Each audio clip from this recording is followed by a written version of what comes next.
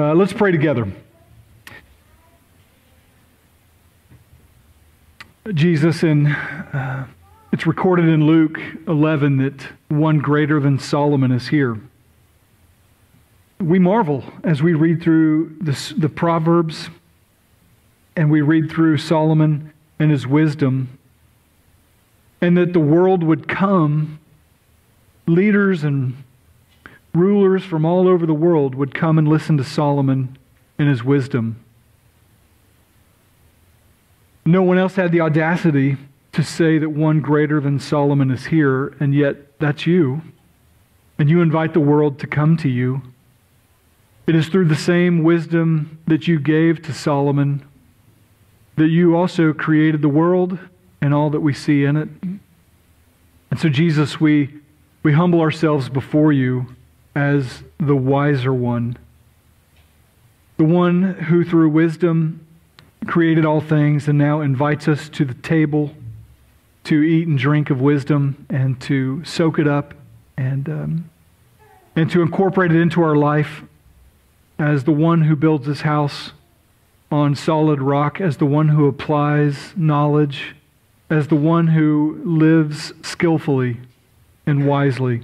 Let it be said of those in this room that that was a wise person, that that is a person of wisdom, a person who makes decisions that they'll never need to look back with regret on. Would you let it be so and give us ears to hear today in Jesus' name? Amen. Proverbs chapter 1, you follow along as we read verses 8 through 19. Hear, my son, your father's instruction, and forsake not your mother's teaching, for they are a graceful garland for your head and pendants for your neck. My son, if sinners entice you, do not consent. If they say, come with us, let's lie in wait for blood, let us ambush the innocent without reason, like Sheol, let us swallow them alive and whole, like those who go down to the pit. We shall find all precious goods. We shall fill our houses with plunder. Throw in your lot among us. We will all have one purse. My son, do not walk in the way with them. Hold back your foot from their paths, for their feet run to evil, and they make haste to shed blood. For in vain is a net spread in the sight of any bird. But these men lie in wait for their own blood. They set an ambush for their own lives. And such are the ways of everyone who is greedy for unjust gain. It takes away the life of its possessors. Verse 19 is the point. It's the main point. It's about greed. This is the way of everyone who is greedy for unjust gain. It takes away their own life. So we're talking about greed today. That's the main point.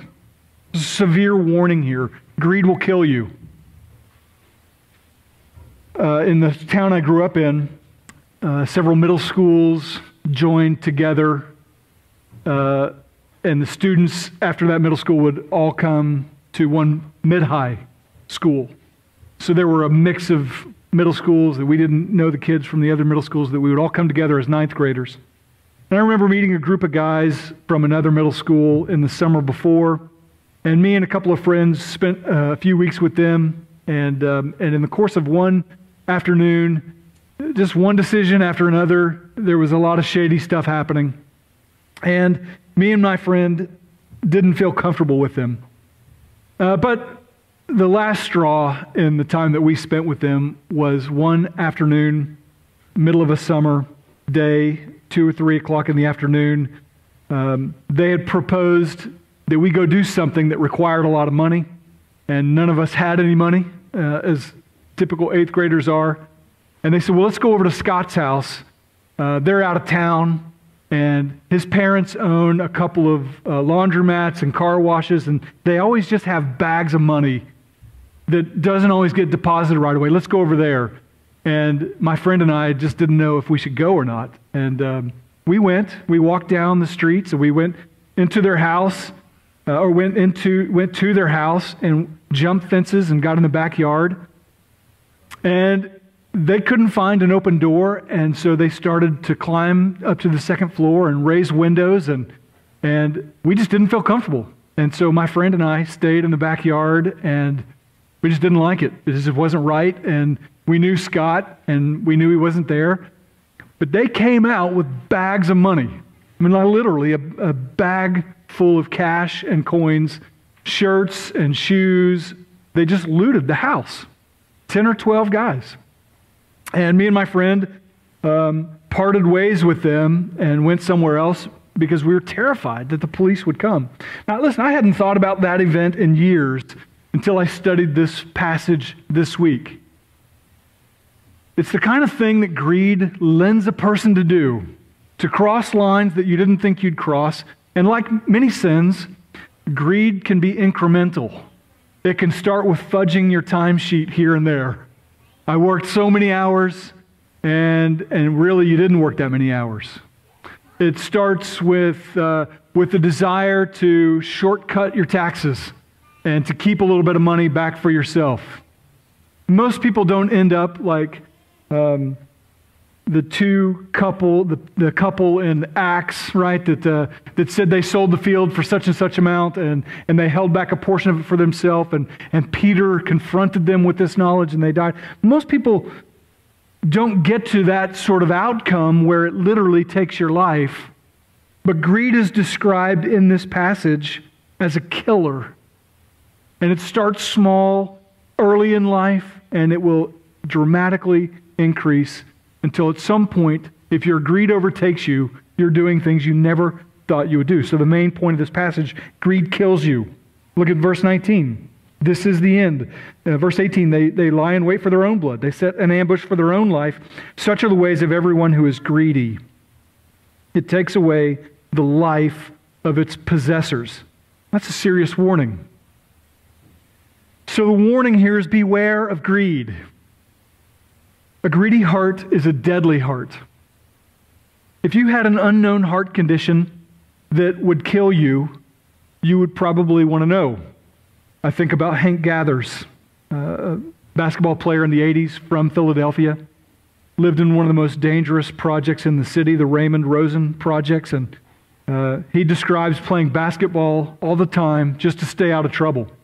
If you know the story about Hank Gathers, he began his college career and transferred from USC with his teammate Bo Kimball to Loyola Marymount after his freshman year.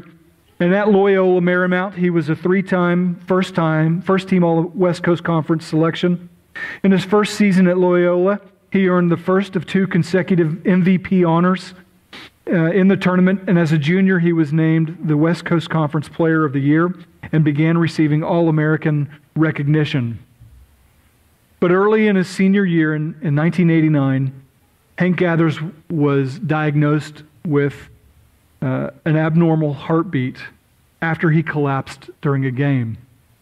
And those who saw it remember as he stumbled and fell, got up, took 3 or 4 more steps, and stumbled and collapsed and died at the age of 23. For the second time that season during the semifinals of the 1990 West Coast Conference tournament. He had a deadly heart condition that was undiagnosed for most of his life. Greed is described like that. It's a condition that resides within your heart that will one day, Proverbs warns here, will kill you. If you had that kind of a heart condition, you would want to know. If something was lurking in your body, attempting to destroy you, you would want to be alerted. And so this sermon alerts you. It's your warning. There's greed in your heart. Acknowledge it and weed it out. Now let's get back into the text, knowing that we're going to land at verses 18 and 19 about greed. But there's a lot of work to do before we get there because there are a few other things in the passage that I want to point out. So let's get back into the text, verse by verse. In verses 8 through 9, "Hear, my son, your father's instruction. Forsake not your mother's teaching, for they are a graceful garland for your head and pendants for your neck." This is a formula that you're going to find all through the Proverbs, and it's Solomon teaching his son. And so we get a chance to listen in. Have you ever eavesdropped Of course you have, right? You're focusing on the conversation here, but you hear somebody else over here, and so you're trying to do both at the same time, and you're nodding and agreeing, oh, yeah. But you're really listening over here, right? We get the opportunity to listen in to Solomon teaching his son.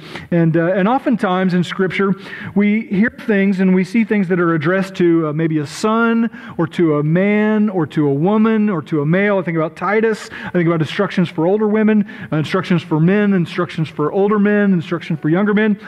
We can benefit hermeneutically. The principle is that secondarily, if it's not addressing you, you don't get to just plug your ears and say, well, this doesn't address me. Solomon's talking to his son, so this isn't about me. I'm a woman, or I'm an older man, or I'm not, or whatever.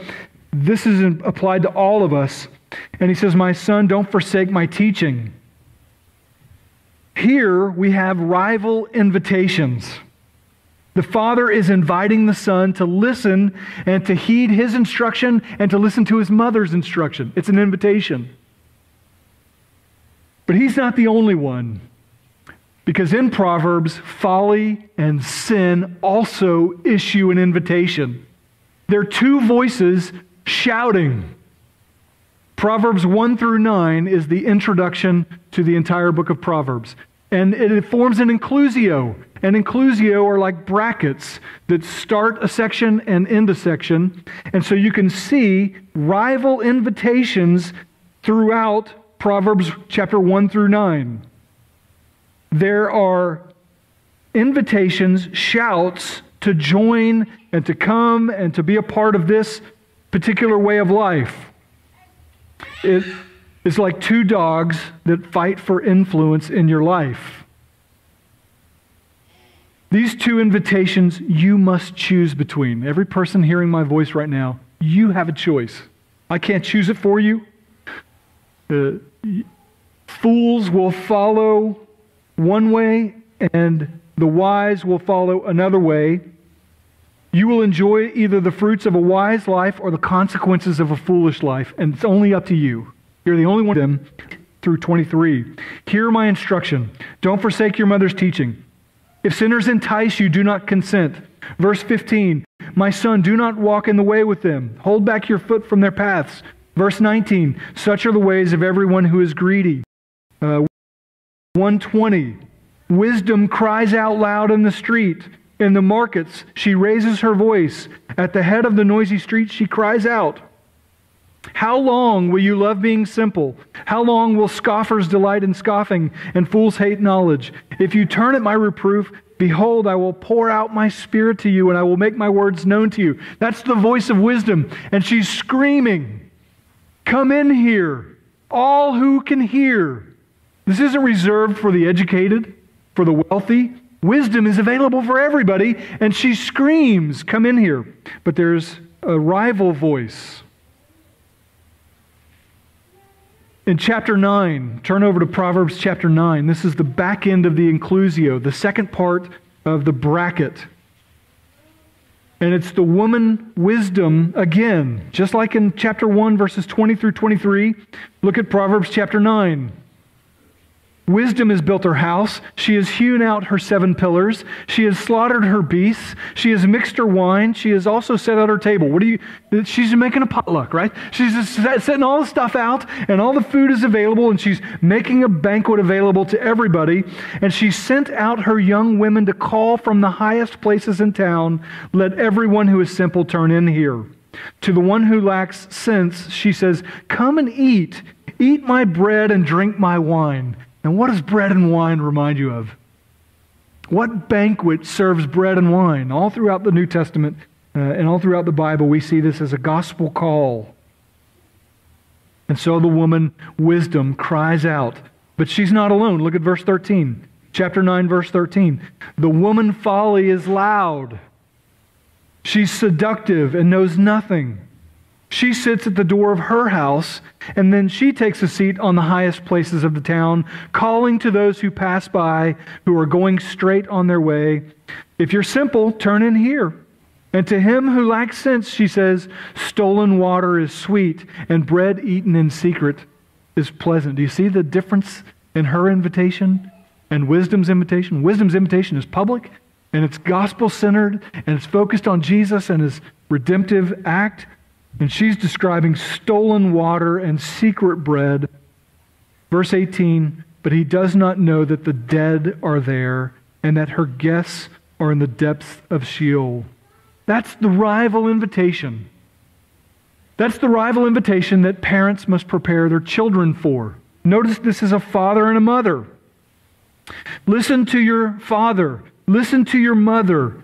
That's echoed throughout Proverbs. Proverbs 6, my son, keep your commandment and don't forsake your mother's teaching. Proverbs 23:22, listen to your father who gave you life. Do not despise your mother when she's old. Proverbs 31:26, she opens her mouth with wisdom and the teaching of kindness is on her tongue.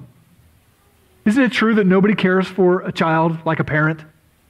You've heard the phrase, nobody can love a child or that child like that parent. They look like that child. They see themselves in that child.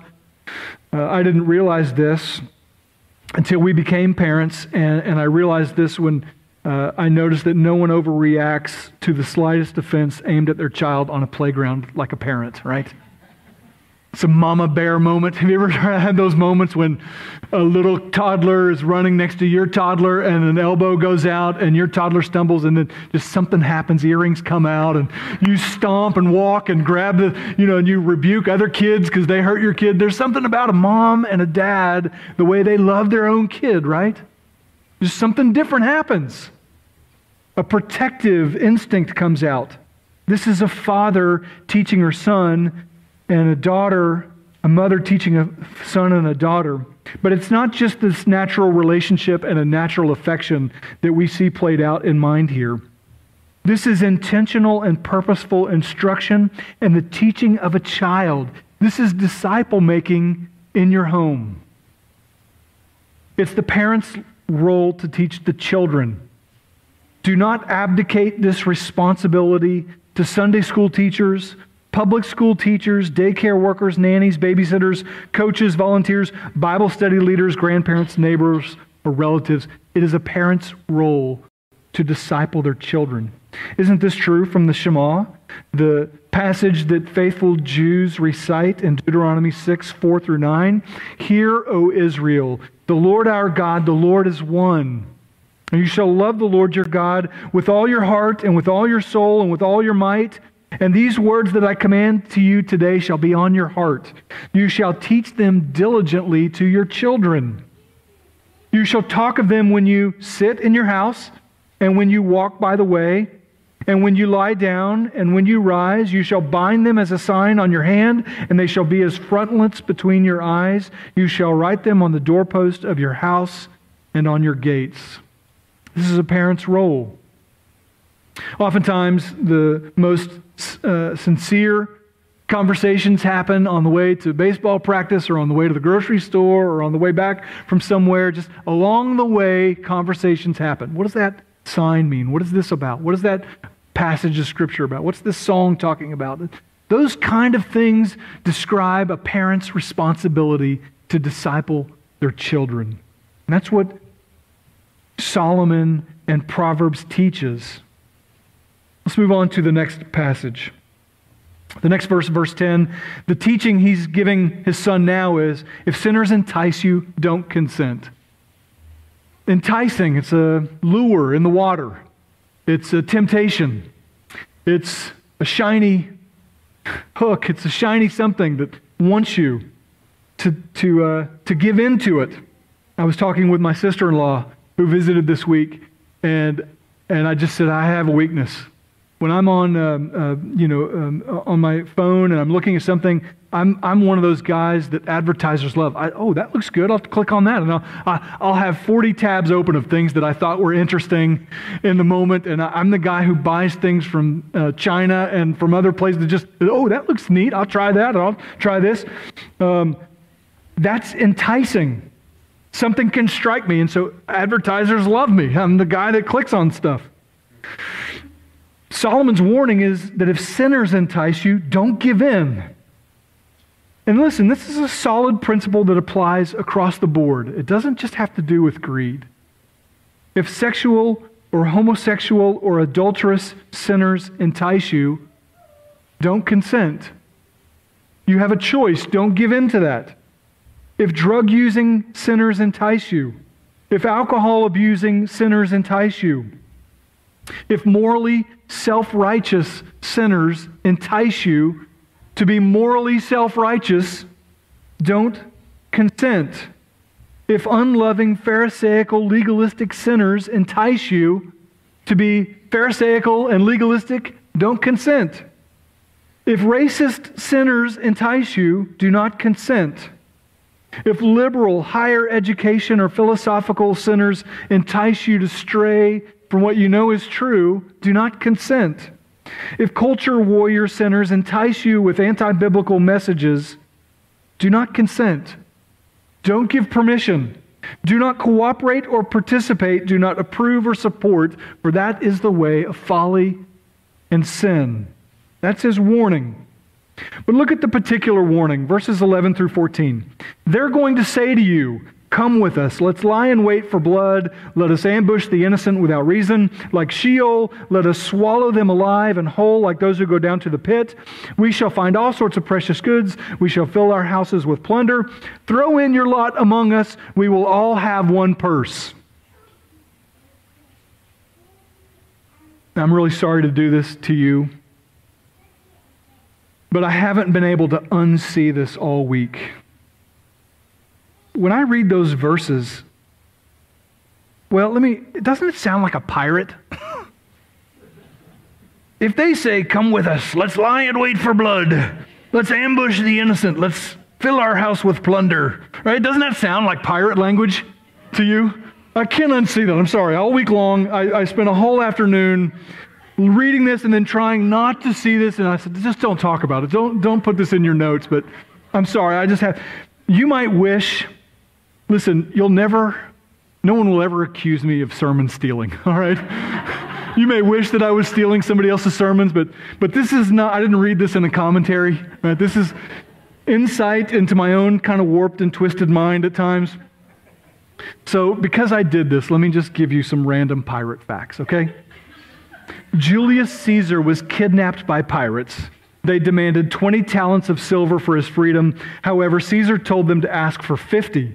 When the ransom was paid and he was released, then Caesar went and raised a fleet, pursued, and captured all those pirates and had them crucified. Random fact number 12, I don't have a whole list, I just have a few. The modern day pirate accent that we know is not real, all right? It came from the 1950 Disney adaptation of Treasure Island. There was no universal pirate accent language, but there is a day, a Talk Like a Pirate Day. You can change your language on many social media sites to say Talk Like a Pirate language. MIT, Massachusetts Institute of Technology, awards a pirate certificate to undergrads. You can go to MIT and leave with a pirate undergrad certificate. You have to complete a course in archery, pistol shooting, sailing, and fencing. And this isn't an accredited degree. It's just something some guy prints, and it does not legally authorize you to be a pirate. Number 26. I've got a lot of these, so this is a waste of time. I'm sorry. The most successful pirate raid in history was Henry Avery's capture of the Indian treasure ship in 1695. The plunder was $600,000 worth of jewels and precious metals, equivalent to $52 million today. Isn't that incredible? Finally, pirate fact number 31. One unofficial method of defending merchant vessels against Somali pirates is to blast Britney Spears music, and it has been reported to be effective. Now listen, I'm sorry. None of that has anything to do with the text other than when I read verses 11 through 14, it just sounds like pirate stuff to me. We're going to wait in ambush. We're going to ambush the innocent. We're going to murder folks. We're going to thieve and rob and plunder. This is all this language. And if a pirate ship rolled up right now as you're sitting on the shore and they shouted out to you on the beach, hey, come with us, we're going to do these things, 95% of you would never do it. Some of you might just for the story, but you would never do this, and yet greed is insidious in the sense that pirates will never show up with an eye patch, and they'll never say to you, let's go rob and plunder and beat some fools and take all their stuff. But this kind of thing happens for us in the modern day in insidious ways. It happens when you cheat on your taxes. It happens when you fail to pay a fine that you owe. It happens when you try to get around paying for things, or when God puts it on your heart to give something and you don't.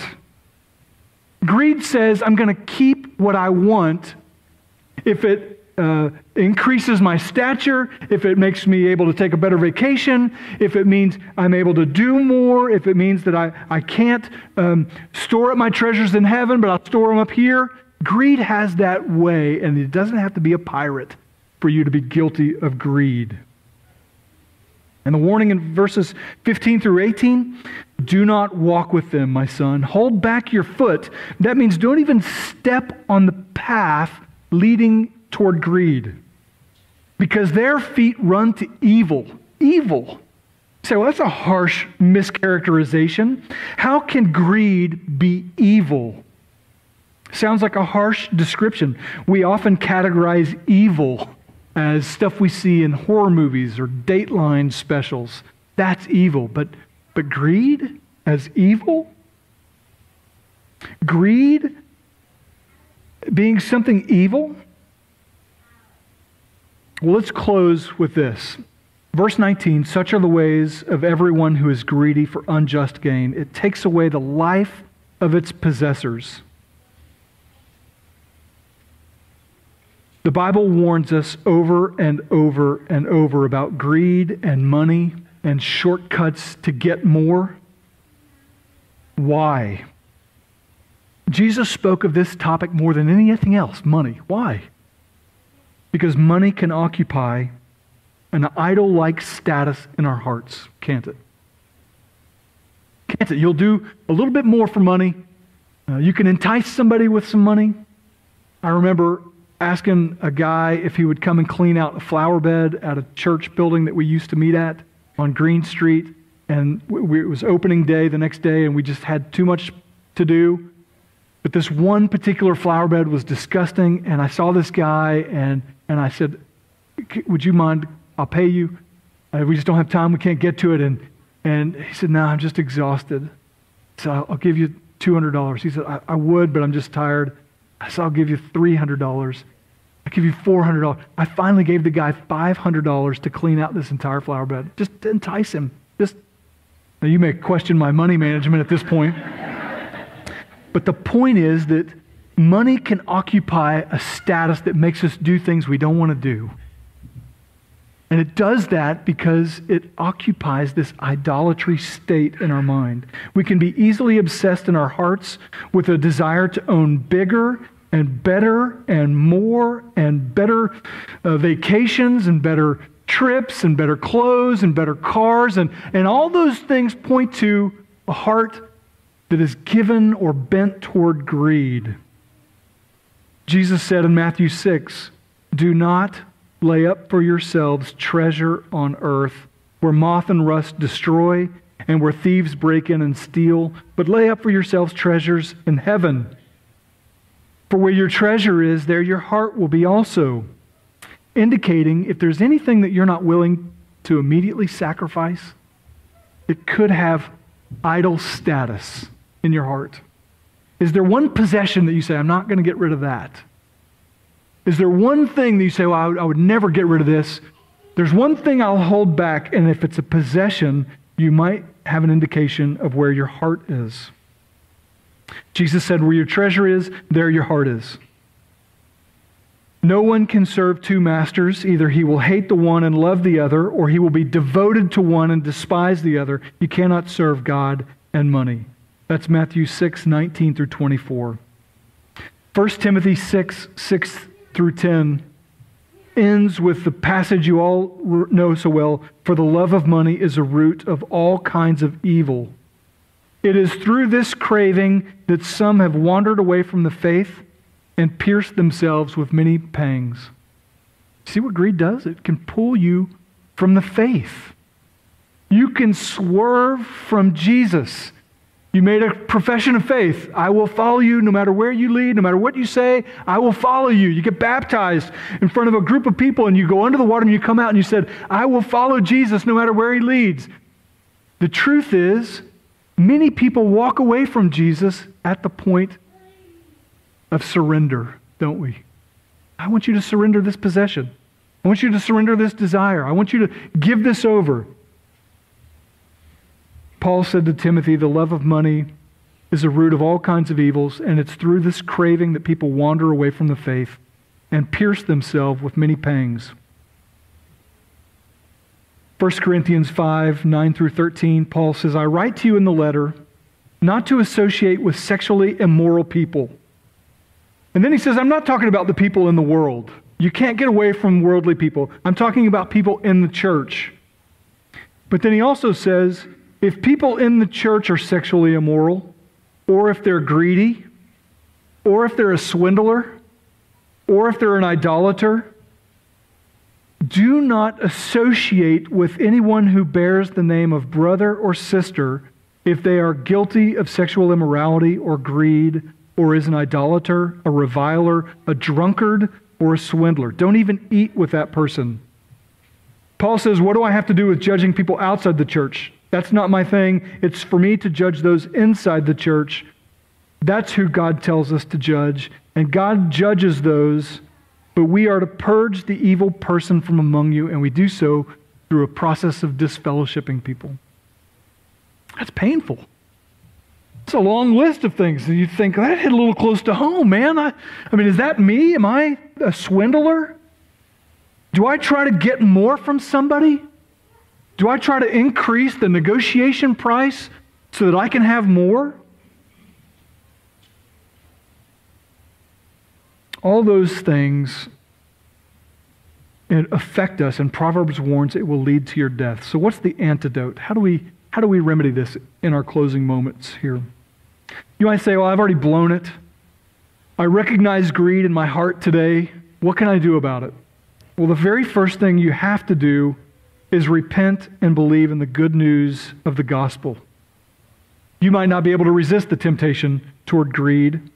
Jesus resisted greed in the wilderness temptations, and throughout his entire ministry, Jesus consistently said, no, I will embrace sacrifice and humility on behalf of those who have embraced pride and selfishness and gain.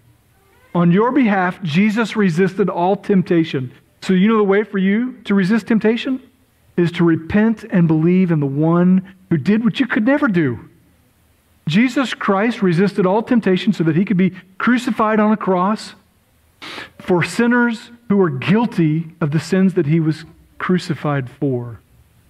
The very first thing, if you want to combat greed, is the gospel of Jesus Christ. It makes application everywhere, for every desire, for every sinful desire. The place, the ark of safety that saves you from the turbulent waters around is in Christ. He is that ark. And to put your faith and trust in Jesus is simultaneously for you to bury yourself in him and to be raised to walk in a new life with him. And once you're a believer, once you've repented and believed and put your faith and trust in Jesus, let me give you a couple of things that you can jot down. After you're saved, strive for contentment. See, greed says in your heart you need this. Contentment says you don't. I remember one time I went on a business trip to Atlanta, and right when I walked in, I got my ticket, the lady was like, do you want to upgrade? You can upgrade for this, you can upgrade for that. I said, no, I don't want to upgrade. I think I might want to upgrade, but no, I don't want to upgrade. And there was this enticement. And then I got to this the place to eat lunch, and they said, do you want to upgrade? Do you want to upgrade your size to this higher size for this? And, no, I don't. Maybe I do. I don't know. But by the time the trip was over, I feel like I heard upgrade, upgrade, upgrade 10 times. So I got to the rental counter in Atlanta, and the lady said, do you want to upgrade your car to a premium? And in my heart, I was like, yeah, kind of. No, I want the worst car you have. What's the worst car you have? And I promise I said that. I said, I don't want an upgrade. I want the lowest car you have. What's a car that's on the lot, the cheapest and the worst? And I forced myself into a position of contentment, and I drove this, no offense if you have one of these, I drove this little Sentra for like a whole week, and it was great.